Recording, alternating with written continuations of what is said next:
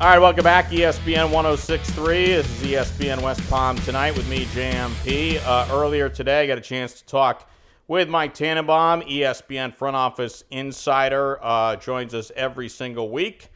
And the first thing that Mr. T and I talked about was Dr. Anthony Fauci coming out today and saying that the NFL needs a bubble similar to the NBA. And whether that means that we're in danger of NFL games not starting on time. Well, I think it was obviously a necessary statement by Dr. Fauci. And I think if we go back to the beginning, J&P, we talked a lot about in the country that we had to flatten the curve. And I think we have to be realistic that when sports returns, be it MLB, whenever that happens, or certainly basketball in the NFL, there's going to be positive tests. And I think there has to be reasonable precautions to deal with that proactively. So that's probably going to be expanded testing, expanding rosters, and players will, quickly morph between active and quarantine. And, that's just the reality of this virus. And that's the reality of the situation. And I think that's what's going to happen until, we have a vaccine. But when people come in contact with one another, we're going to see a spike in cases. That's just, that's what we're dealing with. I think a lot of us are focused on, and the same thing with our own lives, not to minimize the coronavirus, but, we're excited when things are open. We're excited when it's kind of back to normal. So are we looking at a realistic possibility that the NFL season, after all indications were it's going to start on time, are there things that may cause it to not start on time? I've always said this, and I still stand by this. I think the fact that the city of Tampa Bay can host the Super Bowl all the way into March leads me to believe that we're going to play a season. Now, it may be a little bit different. It may feel a little bit different, but I think when it's all said and done, JMP, we'll have a season, and it'll be maybe it's 14 games, maybe there's no bye, maybe there's no Pro Bowl. But I just think that by the time we get to September and October, we'll continue to learn more. I think, that every day will be a day closer to a vaccine. So it may not be perfect from day one. There may be some growing pains. There may be some bumps in the road. But I'm just hard-pressed to think that when it's all said and done, that I would think there'll be some season. Again, it may be different. Players may be in a village, which is what's going on with the NBA. But my gut is we will play a meaningful season this year. Yeah, I certainly hope you're right. And I think all football fans echo those sentiments. Mike Tannenbaum, ESPN, front office analyst, joining us at Real Tannenbaum. Great follow on social media, great information. So Colin Kaepernick, you had interesting comments, I thought, from Chargers coach Anthony Lynn saying that it would be crazy not to consider him, in terms of when players get to work out. It's interesting, Mike, if this becomes mostly a football decision, realistically, I would think that he couldn't really be signed before training camp, right? Like, he would be the type of player where if you're looking at it from mostly a football standpoint, you want to see, what his health is like and what his skills are like from being away from the game for a long time. I think you could sign him beforehand. I think that's a possibility. We'll see what happens. But if I had interest in the player and I was with a team, you would want to sign him just from a standpoint that's every day that he could, look at the playbook, get to know the system. So I think there would be a sense of urgency if ultimately you had an interest to sign him. If you had to guess right now, and obviously it could change, is Kaepernick in the NFL in 2020? I hope so. My gut is, probably, just given, all the recent sort of developments that we're seeing. So it seems like there's some momentum building. Now, obviously he hasn't signed yet, but my gut would say yes. Mike Tannenbaum joining us, former executive with the Dolphins and Jets, now, of course, with ESPN.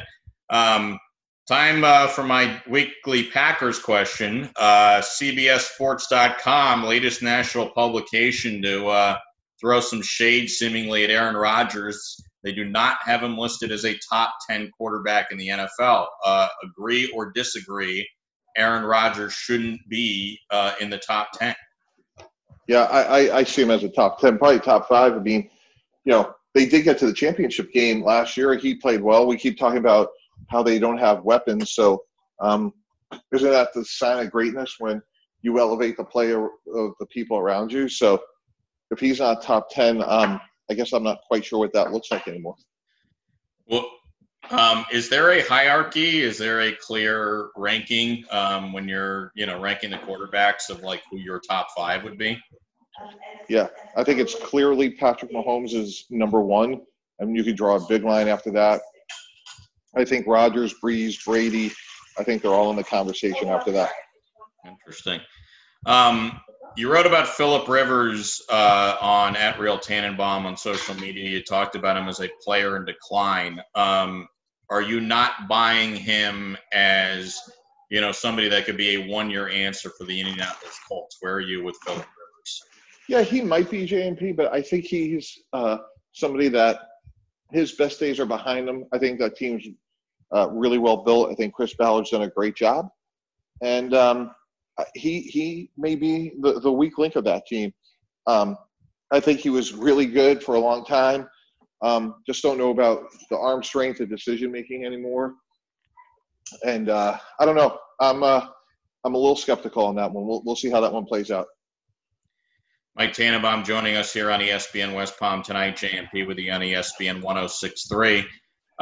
Interesting, the Niners give Kyle Shanahan a 6-year contract extension. They obviously, were 1 quarter away from a Super Bowl victory last year. What coaches in the NFL, if you're an executive, do you, without questions asked, give a 6-year contract extension to and feel good about it? Not many. I mean, that's a long time. That's a very, very short list. That's Bill Belichick. That's Mike Tomlin. That's Pete Carroll, Andy Reid, maybe John Harbaugh. But gosh, that's a really, really short list. 6 years for a coach is, let's face it, that's just a long time in our system in this day and age. What is, and you've had to make this decision several times. Somebody has like a year left on their contract. How do you balance out you think they might be worthy of an extension, you don't want them to go into a lame duck, is that overrated? How do you deal with those type of situations where all of a sudden you have questions about a coach and his contract status? Yeah, you want to stay ahead of it the best you can, because obviously it impacts so many people in an organization. So you just try to do the best you can, over communicate, and it's one of those things where it's hard because you don't want to go too early. Those are hard deals to do to kind of thread the needle. Last few things there with Mike Tannenbaum here on ESPN 106.3. Mike, and I know you got a great team around you. You guys are, very much studying what's going on with other sports and, whether it's coming back from COVID-19, some of the economics. So I wanted to ask you, get some thoughts about basketball and baseball. I'll start with basketball. It seemed like it was all systems go to come back to this bubble situation on July 31st in Orlando. Now you've got this third party of players. Kyrie Irving is the big player mentioned that are expressing disagreements. What do you make of what's going on now with these guys and how it could or couldn't impact the NBA? Yeah, collective bargaining, JMP, is tough. You can't please everybody. And again, people are going to test positive. Like, we got to be very, realistic and sober about this. There's not a vaccine. Like, it's going to take, it's not going to happen overnight. And we have to understand that people are going to test positive, assuming there's going to be some noteworthy players that test positive. But I think, the powers to be have made the determination that the risk is reasonable, the precautions are reasonable, and to the extent – I thought Adam Silver made some interesting points, JMP, when he talked about, hey, it's not just economics. We're going back for our fans. There'll be a psychological sort of like excitement about it. It keeps social injustice in the conversation. I think there's a lot of intangibles about, a sport returning to play. And candidly, I think Major League Baseball missed an enormous opportunity where they could have literally just dominated the sports landscape. And I think they're going to look back and say, like, that was an enormous missed opportunity. Yeah, so the easy thing to do with Major League Baseball is and this is where I am, is to rip it apart and say, this is why they're so far behind, the NFL and the NBA.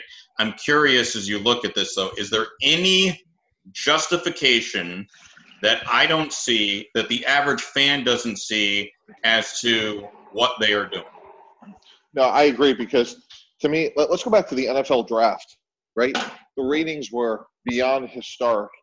And whatever the differences were, they could have said, hey, you know what? There's a time and place to fight about it. But right now, our country needs live sports. And in terms of like the future of our game, it's unquantifiable the advantage we would get by playing. Like, nobody else is playing. Like, I just, to me, whatever the differences were, like let's get in the room, let's split the difference, and let's get rolling. Last thing for me. So when you have situations, and I imagine you've seen it in the NFL before, and I'll use an example with the NBA. So LeBron James is, one of the key voices, not just in the league, but in the Players Association. He's helped work with Adam Silver and paving the way for them to come back. You've got teammates, on the Lakers, Dwight Howard, Avery Bradley, that are part of this coalition that don't necessarily want to come back. Do those things ever cross over into hard feelings once games are back, or is there a clear separation between the business side of thing and once games start, you guys are all on the same team? Yeah, that's right. Because, there's a time for business and there's a time to play. And when we go out there, we're going to try to beat the Clippers and win a championship. So there's a time and place for both. And I've seen too many, negotiations get so, not acrimonious, but where players will weigh in and want a teammate back. But, J&P, there's a time and place for that. And there's a time and place to go try to win a championship. So I think all that, once the ball's in the air, like, let's go, fellas, like, we're trying to win. And, right now I think people are trying to figure it out, what's best for themselves, the health of their loved ones. These are truly unprecedented times, and candidly, every family is having those conversations. Theirs are just playing out more publicly. Yeah, no question. Mike, great stuff as always, and we'll talk with you next week. Great, thank you. All right, so there you have it. Great stuff from Mike Tannenbaum. You can hear that full interview. It'll be up shortly, soundcloud.com/West Palm tonight. Right now, soundcloud.com/EvCo Radio, or if you subscribe to Evan Cohen and McLovin on Apple or wherever you get your podcasts, a great conversation with Jack Nicklaus. You'll hear parts of that coming up next here on ESPN 106.3.